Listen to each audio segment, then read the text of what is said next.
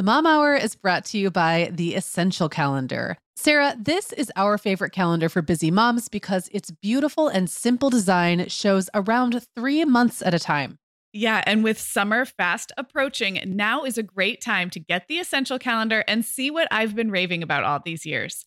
Get 10% off your order at theessentialcalendar.com/themomhour. That's 10% off at theessentialcalendar.com/themomhour. Hi, I'm Sarah. And I'm Megan. We're two moms with 8 kids between us, from little to grown. We're in different areas of the country and in different stages of life. But we both know that motherhood's a lot easier when real moms share tips and encouragement. And remind you that it's really all going to be okay. We're not experts. We're parents who've been there. We're not perfect. We're real. Welcome to the Mom Hour. Hey everyone, and welcome to episode 176 of the Mom Hour. I am Megan Francis, here as always with Sarah Powers. What's up, Sarah? Hey, happy October. I'm just still feeling really sneezy and stuffy. And as I was saying, I felt like I was the kid in the cartoon as I was saying 176. So I apologize if I am not up to par today. But very excited. Oh, thank you. Very excited about another listener question episode. We usually do these back to back. Episode 175. We took 3 questions. And so this is part 2. And we love to hear from you guys. We love when you record yourself sending us questions. And we try to run the gamut as far as which ones we select to cover. Age ranges, different kinds of topics, stuff like that. So if you've sent us a question in the past and we haven't covered it, we might still in the future. We might make it into its own episode. But last week we actually covered, it was kind of a pretty diverse group of issues. There was a tricky neighbor situation. Yes. Not that tricky a neighbor. Not like a creepy neighbor situation. No, the neighbor situation itself was tricky. Not tricky neighbor. I applied the adjective to the wrong object. So the situation is the object of the sentence, not the neighbor. A biting toddler. Yep, love those. And mom meltdowns. Oh, yeah. And this week we're going to talk about strong-willed children, judgment about family size and spacing. I definitely can speak to that. Yep. And kid crushes and puppy love, and also giving gifts to grandparents. So we've got 4. I love it. Yeah, we're going to get going. Okay, Megan. Well, over here at the Mom Hour, we are big fans of our sponsor, Our Place. In fact, you, me, and our team member, Katie, were all comparing notes on our favorite product. Katie was telling us that even though she's packing up to move her family to a new house, she cannot put that mini perfect pot from Our Place into the boxes yet because she's using it every night. Well, as someone who also has a perfect pot, I got mine as part of their mini home cook duo set. I get it. It's nonstick, which is key, but it also has all these handy features like a steam release lid with a built-in strainer and this nice beechwood spoon that nests on the handle in this perfect little peg. Okay, well, I didn't get this pot, but now I want it. That sounds so great. Our Place's cookware is great to cook with, beautiful to look at, and healthier for us as well. All of Our Place's products are made without PFAS, also known as forever chemicals. In addition to their cookware and tableware, Our Place is also making waves with their Wonder Oven, the most stylish all-in-one air fryer and toaster oven. Again, free from the forever chemicals found in many of those air fryers. Listeners, Our Place offers a 100-day trial with free shipping and returns, and we've got a great deal for you. Go to FromOurPlace.com and enter the code MOMHOUR at checkout to receive 10% off site-wide. That's FromOurPlace.com, code MOMHOUR. Sarah, we both know this time of year can be crazy. So this is a great time to get ahead with no prep, no mess meals from our sponsor, Factor. I love how these meals are ready to eat and delivered right to your door. I mean, you can't beat that convenience, but most importantly, they're seriously delicious. Yeah, Megan, I agree. Our whole family was impressed with the quality and flavor of Factor meals we tried. And it turned out to be a great option for my teenagers when they got home late from a theater practice or came home from school super hungry. There's zero prepping, cooking, or cleaning up. Factor meals just need to be heated for about 2 minutes and they're ready to go. Yeah, and for any listeners with wellness goals this month, Factor has 6 menu preferences to support your lifestyle, whether you're trying to boost your protein, avoiding meat, or simply focusing on well-balanced meals. And you can pause or reschedule deliveries to fit your lifestyle. Make today the day you kickstart a new healthy routine. Head to factormeals.com/momhour50 and use code momhour50 to get 50% off your first box plus 20% off your next box. That's code MOMHOUR50 at factormeals.com/MOMHOUR50 to get 50% off your first box plus 20% off your next box while your subscription is active. So should we jump in? Yeah, so Stacy recorded her question. Woohoo! Should we just go ahead and play it? Yeah, let's just play it. Hi, Megan and Sarah. This is Stacy from Montana. My question today is, do either of you have a strong-willed child? My son is 4 years old, and he is the definition of a strong-willed child. I currently struggle with how to discipline him and facing daily challenges of just how to parent him. And so my question for you is, both of you, is have either of you had a strong-willed child, and how did you handle that? One of my biggest concerns is that my parenting will end up pushing him away, and I don't want to damage our relationship as we butt heads with his behavior, and I feel like I'm not parenting him in the best way. Also, since you both have older children, if you've had a strong-willed child or you do have a strong-willed child, just for some maybe hope and inspiration that in the future there are some positive things to come from having a strong-willed child, which I know that there are, but it's hard to see right now as I am in the daily battle with my 4-year-old strong-willed child. Thank you. Okay, Stacy, thank you for the question. So what's kind of funny is last week we had a question that wasn't really, it was about mom meltdowns, but Yes. it also involved a strong-willed child. And so we actually went into kind of a lot about that specific kind of relationship. I think the answer is yes, we both had strong-willed children. Do you want to call out your strong-willed children by name, or maybe talk about phases or ages that were particularly strong-willed? You want to hear something interesting? Isaac was definitely my strongest willed child as probably up to age 4 or 5. Uh-huh.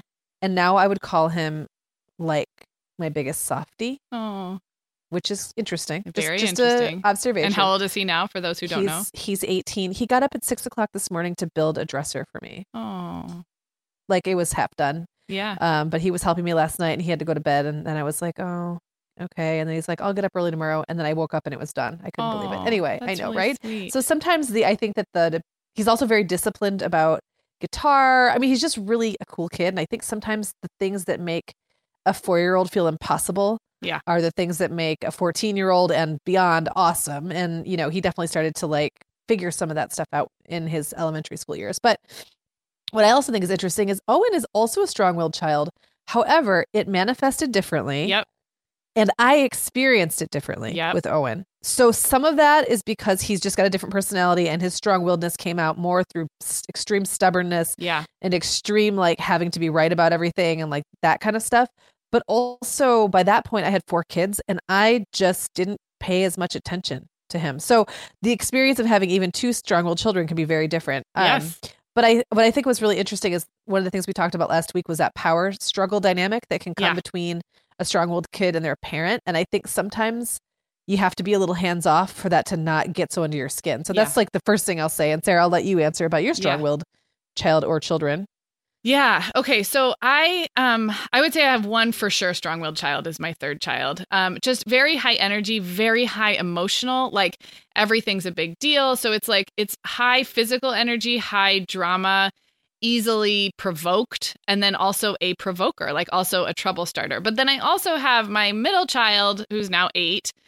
And I talked about him more at length when we answered Sherry's question last week, was challenging to parent in the 4, 5, 6-year-old. And I don't know that I would have defined it as strong-willed, but like really emotionally charged, really inflexible, and definitely deals with some anxiety and like that kind of thing. So between the two for sure, but I think Violet gets the label. We don't like to label kids, but we don't, but like she's such an outward manifestation of it. Like she projects her strong-willedness so hard. And that does make it a little bit different because then not only is it you dealing with it, but the world is dealing with it. It's outwardly apparent. So, okay. So let me say a couple of things. I always come back to that thing, you know, like that old thing, and I don't think it's true probably, but they say like, oh, if you have an easy pregnancy, you might have a difficult infant, or the hardest infants that give you such a hard colicky time, they turn out to be the easiest toddlers. Or like you said about Isaac. That was actually true for me, like 4 times out of 5. Right. And then baby, Isaac, like the crazy toddler turns out to be the sweetest teenager. So I am going to like draw an analogy here that like you in your motherhood, like lottery that you drew, you're going to have like some things that are way harder than other parents and some things that are easier. And I think the sooner we can sort of like detach from like I did this, or this is being done to me, or I'm messing this up. It's not like bad or good. It just is. So you have a strong-willed kid. I think there's some real pluses to that. I think there's articles you can read about how strong-willed children thrive later. And there's some great things, because all of us who've had a really timid kid, or a kid who has trouble asserting their opinions, that's a different challenge when you get into things like peer pressure in the teen years. So like it's none of it is bad or good. It just is what is. And I think you and I can say that from like the benefit of hindsight. It doesn't make it any easier. So Stacy, I love that she said one of her biggest concerns is that parenting, like coming to blows with this strong-willed child, will end up pushing him away. And she doesn't want to damage their relationship as they kind of butt heads over behavior. So first of all, I think the fact that you even know that that's a thing puts you in the top 1% of parents who understand kind of child development and emotional learning. And so you are probably already doing so great. And all I would say to that is having a strong-willed kid requires a lot more forgiveness of yourself, because you're going to probably mess up more than not mess up, but like we talked about with Sherry last week and the mom meltdowns, they're going to provoke you more than an easy kid would. So you're going to have more opportunities to apologize and to kind of own up to your mistakes. So it also requires a lot of forgiveness of the kid. Like strong-willed kids are not put on this earth to make your life miserable. They're not doing things to torment you. They are asserting their independence, and they're probably dealing with something. So I think a lot of strong-willed kids struggle with either sensory issues or anxiety issues. And I don't mean just at like the clinical level where you've got to go see somebody about it, but underneath that, there's something that's making it harder for them to regulate. And in a lot of cases that you can just do some reading and do some learning and support that kid. Or sometimes maybe it is a situation where you want to get some kind of professional help, either for yourself or the kid. But strong-willed kids they're not doing it to be difficult. They're doing it for a reason. And so I think that, along with the letting go of like, this isn't your fault or anyone's fault. You just have to kind of like, just let go and hang on for the ride, right? Yeah, I agree. And Stacey also said she feels like she's not parenting her son in the best way, which made me go like that. Oh, like I know that feeling, like, but there just isn't a best way. That's the problem, because you're learning as you go, and the kid's learning you as you go, and like it's your specific relation. It's the thing about parenting is it's a relationship, right? Yeah. So there's not like a book you can follow or a formula or there's no best practices, because it is totally and completely dependent on your specific relationship with your kid. I think if you start to feel better about the way you're doing things, you're probably on the right track. If you start to feel worse about what you're doing, maybe it's time to readjust. But like the idea that there's a best way, unfortunately, I don't think that is a thing. No. I would also just encourage anyone who's listening who heard Stacey's question and identified with it to go back and listen to the last episode, because I feel like we dug into this on almost every topic. This whole how to set up that relationship, how to take care of yourself, motives, why, when we assign motives that aren't there. Yeah. We hit on that pretty heavily. Oh, yeah. And that was with the biting too. So there's a lot of themes. Yes. I want to say something about like limit pushing especially with a 4-year-old. And this is something I had to learn since my strong-willed child was my third child. My like reflex reaction to things is no. Like, no, please don't do that. Please get down from there. Please don't climb that. Please don't speak to your brother that way. And I think strong-willed children, we have to really challenge ourselves to think about how many no's am I giving out a day and how many yeses, and what are the hills worth dying on? What are the battles worth picking? Because a strong-willed kid is like internally driven to push boundaries. And that's the part that like, I just didn't have that with my first 2 kids. And that's why I say, when I say Reed was hard to parent at this age, I wouldn't define it as strong will. Because it wasn't that boundary, that internal resistance to authority that some kids have. So you have an opportunity, Stacey, to look very carefully at like, what are the boundaries that this kid needs for safety, for emotional health, for your relationship? And then what things can you ignore and let go? And how many times can you say yes, or give this kid the opportunity to be big and expressive and emotional? I mean, strong-willed kids they're like puppies. They need lots of exercise. They need lots of laughter, lots of play. I love where child development is going with the importance of not just importance of play, like for preschoolers, but like the actual release that happens when kids are like just running or playing or spinning. A strong-willed kid who isn't getting enough of that is going to make your life a living you know what. So like a puppy, making sure that they are, exercised and sleeping well and sort of like that baseline is probably more important for a strong-willed kid because they're just going to get off kilter. And then it starts that cycle of like, now you're having to discipline more. Now you're feeling guilty or unsure about the way you're disciplining. So it's just, then it gets into that cycle. So I don't know where I was going with that, but just pick your battles and know that they have to push boundaries. So that maybe makes you have to rethink where your boundaries are, especially if you've parented other kids and they weren't like this. Another thing we touched on in the last episode, and I totally agree with everything you just said, is that sometimes we are buzzing at such a high level of anticipation and prejudging things that haven't even happened yet and borrowing trouble. And there's something to be said for checking out a little bit as a mom. Yes. A little benign neglect, a little I'm not paying, I don't see you, la, la, la, la, la, fingers and ears. I know that can be really hard to do, especially if it's your first time with a strong-willed child, especially if you're the kind of mom who's like really hands-on. Right. But I think that that's probably what made the biggest difference between my first strong-willed child and my second. They were both really strong-willed. I just cared less the second time around. So my experience was better and I felt like there was less drama between us. You take it less personally. I'll tell a cute story about last night and my strong-willed child. So she's very emotionally volatile. So the smallest thing can set her off. And I was helping her. She wanted to write something. She's in kindergarten. And so she wanted to write and it wasn't fitting. The letters weren't fitting on the page. You know how they get so frustrated and her frustration just goes like through the roof. So she yelled at me, kicked me out of her room. I was in her room helping her. And she made a big sign for her bedroom door that had an S crossed out, like Sarah can't come in. And then every other family member's name had like a star next to it. Right. So it was very clear, hilarious. Like I was banished. You were shunned. And my other kids were almost were like empathetic to me. And I think she might have even yelled, "You're a terrible mother." I mean, she really she went all the way. And I, like you said, the rise above and the just not taking it personally. I always go back and say, I don't like to be yelled at and I'm not going to be as willing to help if you treat me like that. And so I always address it, but like, I don't let it get to me. And it was so cute because the other kids were almost like, their feelings were hurt for me with the big sign, my name X'd out on the door. They were like, "I'm sorry, Mom." And I was like, you know what? It's okay. Like, it's just okay. Like I don't take it personally. I know I'm not a terrible mother.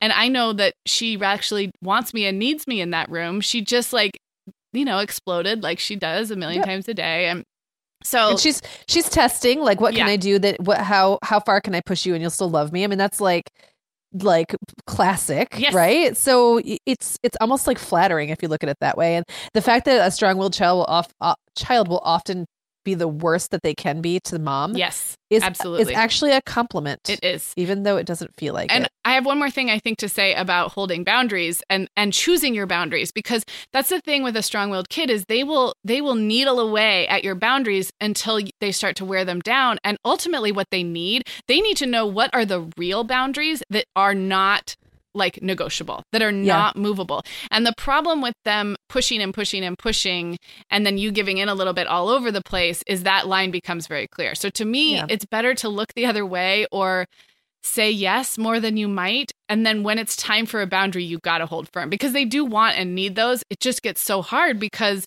they push everything. And it's hard to keep track of like, what am I allowing today? Like, what's okay? And I'm in it. Like, I'm not consistent all the time either. Like, what's okay? Is it okay to yell at me that you're a terrible mother and stomp upstairs? Like, does that require a response right away, or am I going to ignore it? It might depend on the day.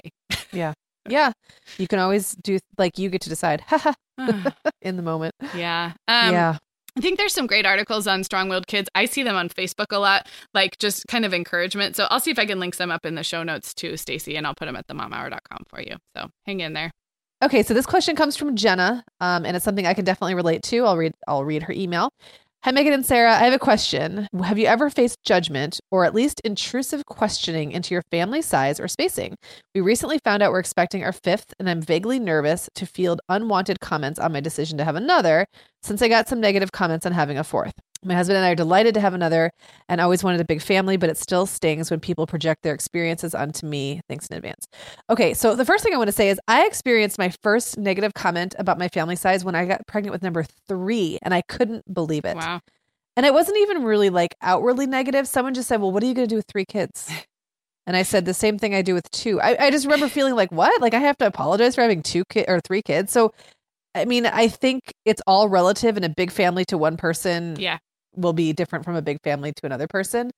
A little bit of, I guess, reassurance. I was really nervous about the 5th, but I did not get like proportionately more negative comments for number 5 than I got for 4. I think 4 was weird, like, like hands down weird to a lot of people. Yeah, 4 is like a big divide, I think. Yes, 3 is becoming 5, more common. Yeah, and 5 wasn't that much weirder. So like I didn't get like a big rush of negative comments on number 5 that I hadn't gotten with number 4. And a lot of people had gotten it out of their system with number 4. Right. So like I really didn't feel like I was more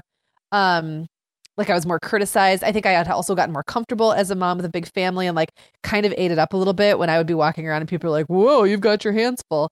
And people do say really dumb things. Sometimes the intent is great and sometimes the intent is not. And I think I try to assume positive intent when possible. So if people say you've got your hands full, I try to take that as like a compliment toward me that I am managing things well. Whether or not it's actually said that way is, probably I don't know. Yeah. Who knows what people actually think when they say stuff. But the more you walk around feeling like people are watching you and judging you, the more you maybe take things not in the way that they were meant. Yeah. So that's just the first thing I would say. What about you, Sarah? I know 3 is not huge, but like it is pushing it for some people. Yeah. I don't think I got really much negative comments or judgment. I think the closer your babies are, I think that invites more. So mine were just at the 2.5 year where it's like societally acceptable to like be having another one. So I can't say from personal experience, but I was very curious to hear yours, because 5 kids is, 4 puts you in big kid or big family territory, and 5 is like the next level. So it is, I just find it fascinating. And I'm going to give all the grandparent age and above a free pass and just say like, they're just saying dumb stuff. They're just saying, and they're just saying something to have something to say to you. Exactly.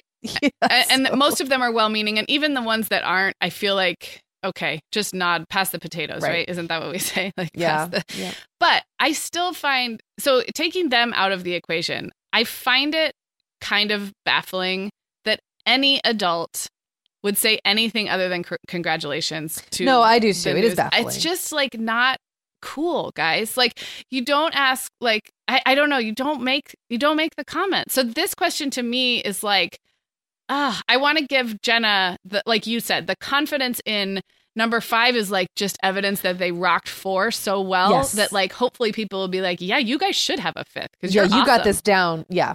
And I definitely felt that way more with number 5. I felt the criticism so much more intently with number 4. And I agree. It is weird that people say stuff. I think sometimes it's a weird, nervous thing. They don't know what else to say. So they just blurt something out. But there are people who have said to me, literally like looked at me and gone, well, better you than me. And there's nothing to say to that. Then probably. Yeah. And I really did have like real, and I didn't say them in a mean way, but I would just have like couple little statements that I would make that were 2 or 3 words. And I would say like, I love it. Yeah. Or something like that. Or people say like, I'm blessed or whatever. Yeah, I think that's probably good. With a smile on your face and walk away. Because whether it's coming from a place of cluelessness or a place of mean-spiritedness or just real negativity about motherhood in general, which you will hit the minute you become a legit breeder, which 4 puts you at legit breeder status, but like 5 is really there. People are suspicious of you because they know you love kids. It's weird. Yeah. Like there's this weird well, they're looking for a reason. Are you extremely religious? Are you do you not know how to use birth control? Yeah. Do you not believe in birth control? People will say really, really dumb things. And I think you just have to have the little responses that you can use that kind of shut things down. Yeah. I like that. I like having like engage. Your arsenal for each one. There's something a little bit sexist, I think, about the implication that it's out. First of all, the comments are usually directed at the mom, and she may be the one that's out or visibly pregnant or whatever. But there's also this implication that like she hasn't thought this through, which I find very, very offensive. Like, that's going to be expensive. 5 college tuitions, like all of the comments. So I like your idea as opposed to being mad or sort of like bitter or, or even defensive about it. It's more just having like, your little canned response, whatever it is. Yes. Yeah. I will also say that as your kids get bigger, the feeling of being so in the fishbowl will get so much better. Right. Because they're not physically all under you at all times. Yeah. And when you go out, like even when my kids were all the age where I was still often out with all 5 of them at once, like if we were at the grocery store, 2 of them wouldn't even be walking by me. So it just feels different than when a mom with a baby, a toddler, a preschooler, a 6-year-old and an 8-year-old all walk in someplace together. Then everyone's like, whoa, what is this? And that will change quickly. And you'll become, just like you jumped into having 4 and you got good at it and efficient, it'll happen even more quickly with number 5. And so you're going to be that pro that people actually are going to be a little bit wowed by and amazed by. And if you can focus on that, I feel like all the criticism is just, it's just dulled. I mean, it's still there and it still stings. And people will say really dumb things online and don't read the comments. Yeah. Yeah. I think that's good. And it's also helpful to know because at least at the time that Jenna sent us this, they had pretty much just found out and hadn't started telling people. So you do kind of have to brace yourself like anything, like any big piece of news that you're like, oh, I don't know how the world's going to take this. It's a relatively finite period of time. You're going to get the comments when you announce. You're going to get the comments as your pregnancy grows and it's real obvious to the public world. But it's a finite period of time and you get infinite amount of joy and love from a 5th baby. So hopefully that just kind of arms and be you. loud and proud about it. Like when you don't apologize to the world when you announce the pregnancy or when the baby's born or whatever it is. Like this is an awesome thing you're doing. A lot of people would never do it. A lot of people could never do it. So there you go. Can I tell you this episode idea I have about big families? Because maybe Jenna will help us out. I don't know. I have this idea. I've had it for a while that I want to do an episode where we take like life hacks and home hacks from parents of many kids, but then apply them to like big family hacks that all families can use. Because I feel like the most genius parents, the most laid back, like inventive, resourceful, cool parents are parents of many kids because you kind of have to be. So I think it would be so fun. We have a lot of like blogging and podcasty friends who either have a lot of kids or grew up in families with lots of kids. So I think that would be really fun to like have kind of an episode where we pull advice from all different sources about running a big family household. And I would love that idea. I'll just absorb it because I'm a 3-kid household. But Jenna, congratulations on your pregnancy and we are rooting for you. Love it. Sarah, our sponsor, Hiya Health, makes a kids' daily multivitamin that parents can feel great about giving their kids because they have no added sugars or dyes. And our kids who have tried Hiya vitamins have loved them, which is important, right? Because what good is a bottle of vitamins that your kid won't take? Hiya was founded by 2 dads who didn't like the ingredients label on some of the popular children's vitamins they were seeing on store shelves, so they got to work developing a formula that would help fill the most common nutrient gaps in modern kids' diets. Hiya's Chewable Kids Vitamin is made with a blend of 12 organic fruits and vegetables and then supercharged with 15 essential vitamins and minerals. They're also vegan, dairy-free, allergy-free, gelatin-free, and nut-free. Hiya manufactures their vitamins right here in the USA with globally sourced ingredients, and then they ship their chewable vitamins directly to your door on a pediatrician recommended schedule. We've worked out a special deal with Hiya for their best-selling children's vitamin. You're going to get 50% off your first order. To claim this deal, go to hiyahealth.com/momhour. This deal's not available on their regular website. Go to hiyahealth.com/momhour and get your kids the full body nourishment they need to grow into healthy adults. Okay, Megan, like many of our listeners, I'm sure I've been doing some spring cleaning in my closet lately, and it always feels so good to get rid of clothes I'm not wearing, things that don't fit or that aren't my style anymore. But you know what I realized? All of my Vionic shoes are always in the keep pile. They just tick all the boxes. They're cute, comfy, high quality. They last forever. And I love growing my Vionic collection, especially with the latest styles from their Vionic Vitals collection. The Vionic Vitals collection offers daily wear styles designed for elegance, comfort, and versatility. We both love the Uptown loafer, which collapses flat, so it's perfect for travel. The Chardonnay heeled sandal, which I know you love, Sarah. The Walk 23 classic sneaker, which our team member Katie gets compliments on all the time. And the Willa slip-on flat, one of my favorites, which comes in 12 colors for any outfit. Yeah, I need to get the Willa slip-on flat. That's next on my list. Well, listeners, if you're ready to try the shoes we're always raving about, use code TheMomHour15 at checkout for 15% off your entire order at VionicShoes.com when you log into your account. That's one-time use only. Vionic Shoes, wearable well-being for your feet. Okie dokie. We get to play the audio for Emily's question. So let's do that now. I have a question about puppy love and young crushes. My oldest son is in middle elementary school, and he is starting to show kind of an interest in girls in that way. It's very appropriate. It's very just like, oh, she's kind of cute, or oh, she's funny. And he has friends who have started saying things like, oh, he likes her, and she likes him.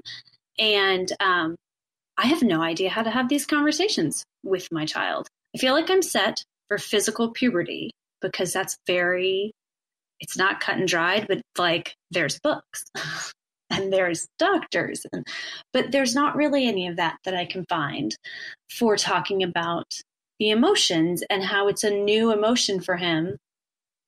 And he's finding it kind of embarrassing, but I want him to be able to talk to me about it, and his little brother when the time comes. And I'm hoping that you've got some tips for me.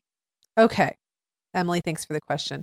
I have to say, this is one of those things that I'm always a little taken aback by at how different people are about the way they treat crushes and boyfriend, girlfriend stuff for little kids. And I will say that my approach for anyone less than, say, 12 has always been to kind of neither encourage nor discourage crushes. Neither encourage nor discourage puppy love. It is what it is. I don't love when people try to like play matchmaker for their kids. I think that's weird. I do too. I don't like it when adults say that their so-and-so has a girlfriend or a boyfriend or whatever.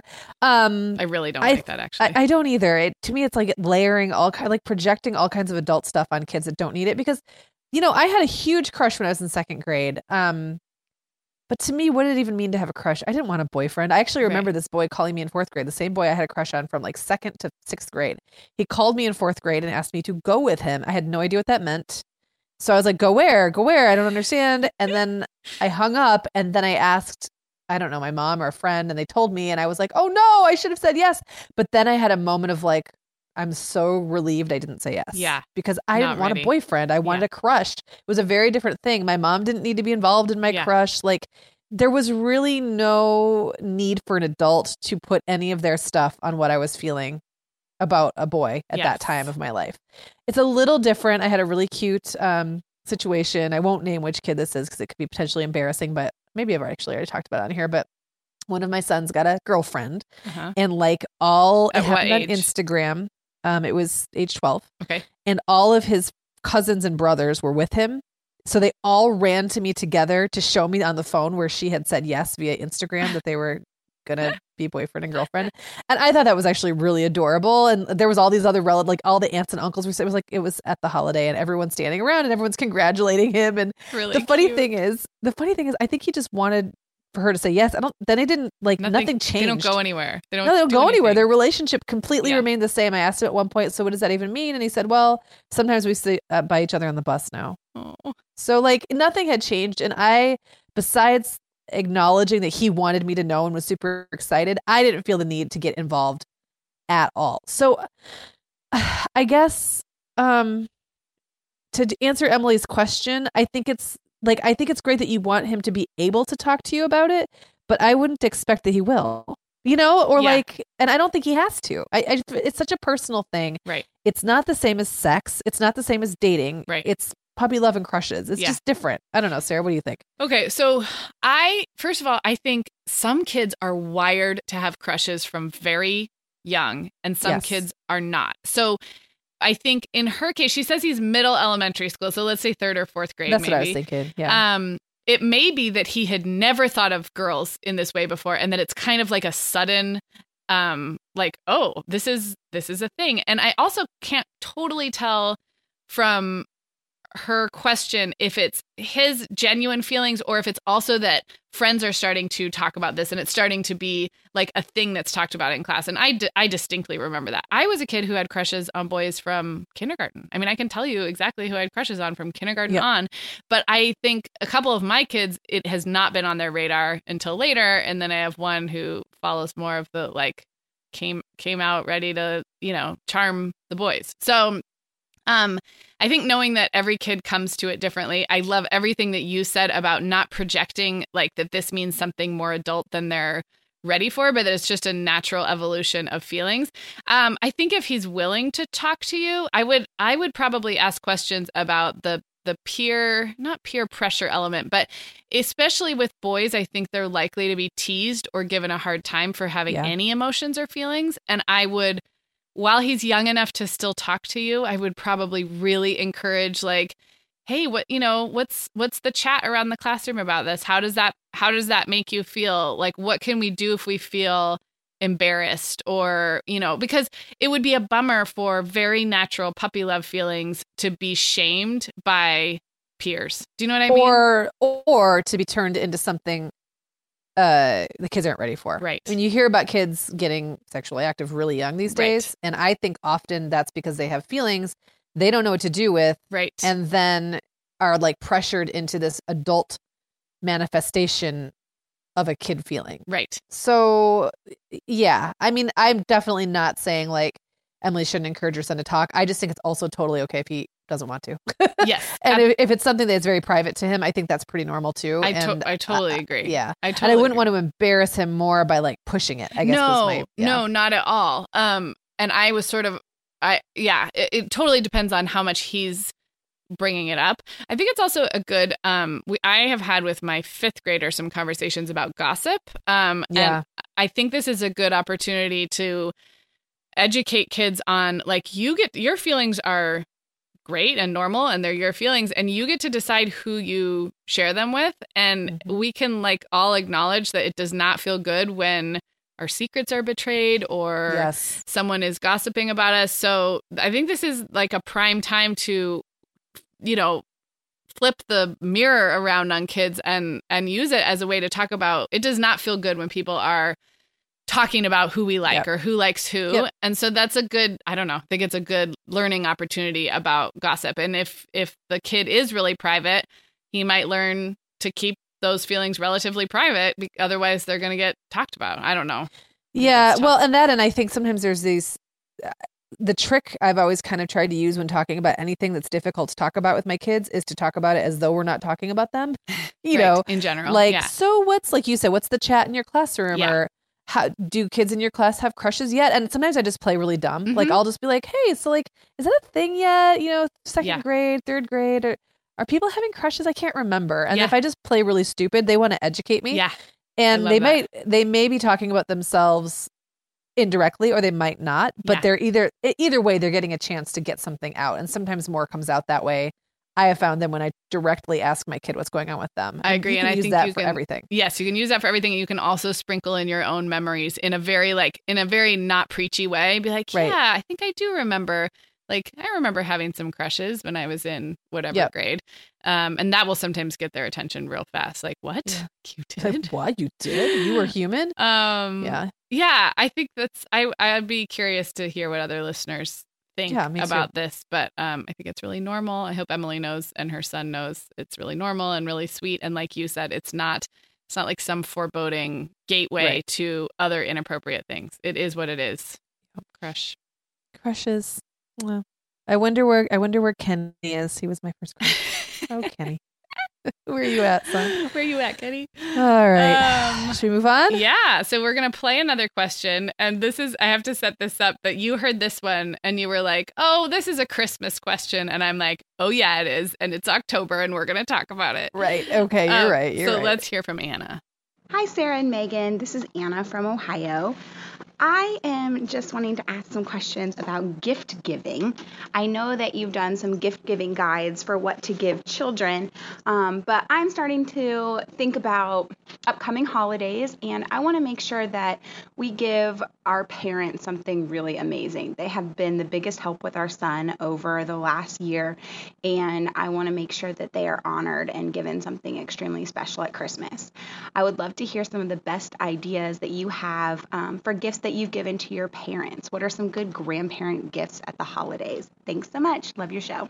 Okay, Sarah, I have a feeling you're going to have a lot more specific. You're just really good at this kind of thing. And I feel like this is something I kind of always, I don't know. Yeah.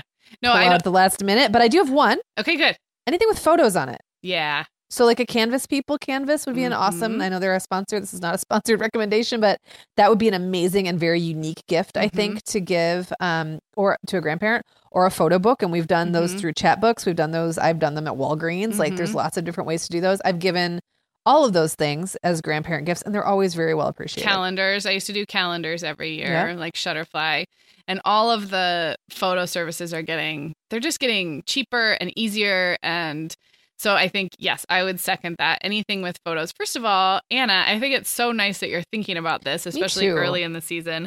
I'm going to recommend some more like experience-based gifts. So it sounds like they have been a big help with your son over the last year. So I'm going to assume they are either local or semi-local, where you get to see them more often. I think as kids go into toddler, so taking care of a baby as a grandparent is so fun and sweet. And then you have to remember that like grandparents have to keep building the relationship with the kid as the kid changes, and toddlers may want to do different things. They may go through a clingy phase where they only want mom. And so I think whatever you can do to continue to like, I see it as like nurturing the relationship, but in a very like hands-off way. Like I'm not going to get in there and make you sit on grandpa's lap, but I'm going to set the stage so that bonding can occur. So just a couple of things you could do, like some kind of membership to a zoo or a children's museum that's in their name, that if this made sense for your logistical situation, I think that could be really cool. Or even a one-time thing, like tickets to like a theater ticket, or like a weekend, like at a water park or something like that. Yeah. Because I think grandparents, especially as kids get older, grandparents can have a hard time, like what are they into? What would be fun for everybody? So I think that could be a fun one. I think on a practical note, if they are actually doing some of the caregiving, or helping out quite a bit, whatever you can set them up with, in their home that would make it easier, whether it's a second, like a second tricycle for the backyard. I know a lot of grandparents do that kind of stuff, like secondhand, like get a secondhand little sandbox or playhouse or something to say like, idea. We love having our child at your home and want it to be fun. So I think that can be really fun. Let's see, what else did I think of? I feel like go ahead. No, you. Well, I was gonna say one thing. I went just to back up really quick to go to your experience thing. I love that idea so much, and the thing that popped into my head as we were talking about it is I would make sure it's something the kid is going to be super excited about. Yes, definitely. Maybe even more excited than the grandparents, because the last thing you want, is like grandma and grandpa dragging your kid to something they don't really want to do. Yeah. That's not a great dynamic. So, agreed. Yeah. And that year between 1 and 2 that she's heading into is kind of a hard one. So some of our ideas you might even take for future years. Yes. The photo gifts are always a go-to. I know this isn't even tied to the kids necessarily, but I love gifts for my parents and my in-laws that solve a problem that I can easily solve for them. So we give our parents a lot of like technology help, or like help getting, I've done like organizational projects for my parents. Like, let me help you organize your photos on your computer, or, let me help you get a bunch You're buying a new phone. Let's go shopping together. Yes. And then I'll set it up for you. Exactly. I don't even like doing that stuff. So, and I like my parents and in-laws they're hip to the tech, but not as much as we are, because it's just a generational difference.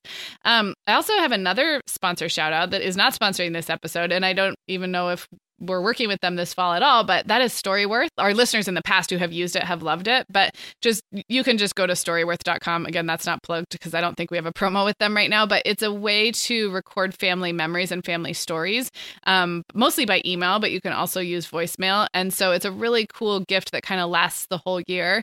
And I think there's so much, when you have your own kids, you start to think about these generational things, like preserving the stories from the generation above for your own kids. So Storyworth. It's such a unique service too. I think it's really cool. So that would definitely be something different that, their friends probably wouldn't have. Yeah, so. exactly. Yeah. I'm trying to think. I mean, after that, we go into the classic socks, books. Mm-hmm. Yeah, I love giving gifts that we can all enjoy together. So a game, like a board game, a movie, something like that everyone can do together. Yeah. But I also think that might be different based on the age of the kid that you're talking about. Right. But it's still, it's still a nice way to think. Yeah. So now's a good time to plug the fact that we do have gift guide episodes, which Anna acknowledged. I think she listened last year. So we did 3 gift guides last year for babies and toddlers, and then little kids, and then big kids and teens. And if you, like Anna and like me, like to start thinking about holiday gift lists as early as October, you should definitely go listen to those. I'll link them up in the show notes. But this has given us inspiration that maybe we should create a list this year of like gifts for other adults in your life, because I think we could definitely touch on some more. Yep, agreed. Yeah. All right, did we solve all the world's problems? I don't know if we solved them, but we did our best. We did our best. We solved as much as we could today. Yes, in this brief meeting. Yes. All right. Well, I'm going to do our Cue It Up segment this week. You did it last week, and it's a perfect fit for Anna's question. And so last year in October, we did an episode called Holiday Prep Now for an Easier December, and it's purposely aired in October. And it wasn't just about gift buying. It was all kinds of ways to think about the holiday season ahead of time so that you're less stressed and scrambling last minute. We talked about things like calendar planning for the things you really want to do, and all kinds of ways to think about holiday prep. So if you are a planner, that's from October 25th of 2017, and it's called Holiday Prep Now for an Easier December. And you can just scroll back in your app, whatever you're listening to us on right now, and click that one. It was a really fun one. It was another one, Megan. I dragged you kicking and screaming. That's what I was just going to say. I remember kind of being like, you cray. It's like October. I'm not ready to talk about this stuff yet. But when we really dug in, first of all, I realized I had a lot more to say than I thought. That often happens. And also that it was closer than I thought. Yes. By the time you get into November, it's like you're there. And I fully acknowledge that there's like a good half of our listenership who's like, meh, I don't care. I like the big December buzz feeling. I'd have no need to obsess about this 2 months early. And so I am not taking that away from anybody. But that episode is there for the other half of you who, I don't know, you can't help yourselves. Your brain just goes there like mine. So we should also talk a little bit about Patreon. Let's do. Yes. Well, I'm so excited to see the names trickling in of people who are joining our Patreon community. As a reminder, that is a kind of a way to support us beyond just listening.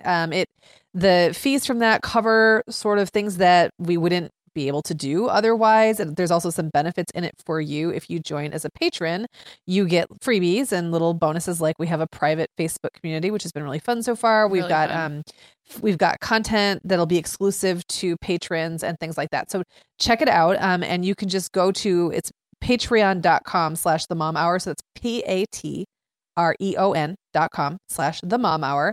And just to let you guys know, some of these benefits come out quarterly. Mm-hmm. And so we need you to, go ahead and get signed up in the next month or so, because the first quarterly benefits are going to drop in early November. Yep. Yeah, I have just been really enjoying getting to know listeners at a more, I feel like a little more intimate level in the Facebook group. It's not... Everything that you already get for free is not going away. We're not using this. You're always going to get up to, about 8 episodes a month for free. Yep. That's not going to change. And we'll continue to, of course, interact with you on our Facebook and our Instagram communities and by email. So it's not like nothing is changing there, but there's a different vibe in the Facebook group, because it is sort of like a inner circle situation, and it's really fun to get to know listeners and see people interact with each other. So it's just really kicking off the last week or so, but I've been enjoying that a lot. Me too, a whole bunch. All right, guys. Well, let us know, as always, what you think of our advice for our listeners. You can always email us your advice questions or your listener questions at hello@themomhour.com. Bonus points if you record your voice saying them. You got to hear some voices today, and we love it so much. And then everything we talked about will link up at themomhour.com. And Megan will be back with everybody soon. See you soon.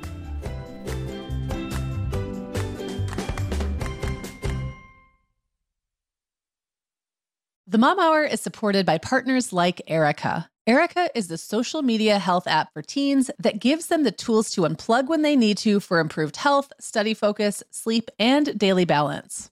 Erica was built by a dad of 3 boys who saw that teens themselves were really becoming self-aware to the risks of social media, and he wanted to help them self-regulate. Erica works to hide distracting apps from your phone at the touch of a button, keeping them out of sight and out of mind without deleting your data. Tell your teens about Erica and save 20% on the Erica family plan with promo code TheMomHour. Go to erica.app and search for plans. That's Erica with a K, ERIKA.app, and use code TheMomHour to save 20%. Sarah, I started a Substack last spring, just kind of as an experiment, and it turns out I love it. I'm treating it kind of like an old school blog, writing about things that are happening in my life. Megan, I've loved following your stuff on Substack, and I actually just really like Substack in general. You know, we've both been a lot less active on Instagram lately, and I'm finding that Substack scratches that itch to connect and create without all the busyness of a typical social media feed. So I would love it if Mom Hour listeners wanted to look me up there. I'm at meganfrancis.substack.com, and that's Megan with 2 A's, MEAGAN Francis.substack.com.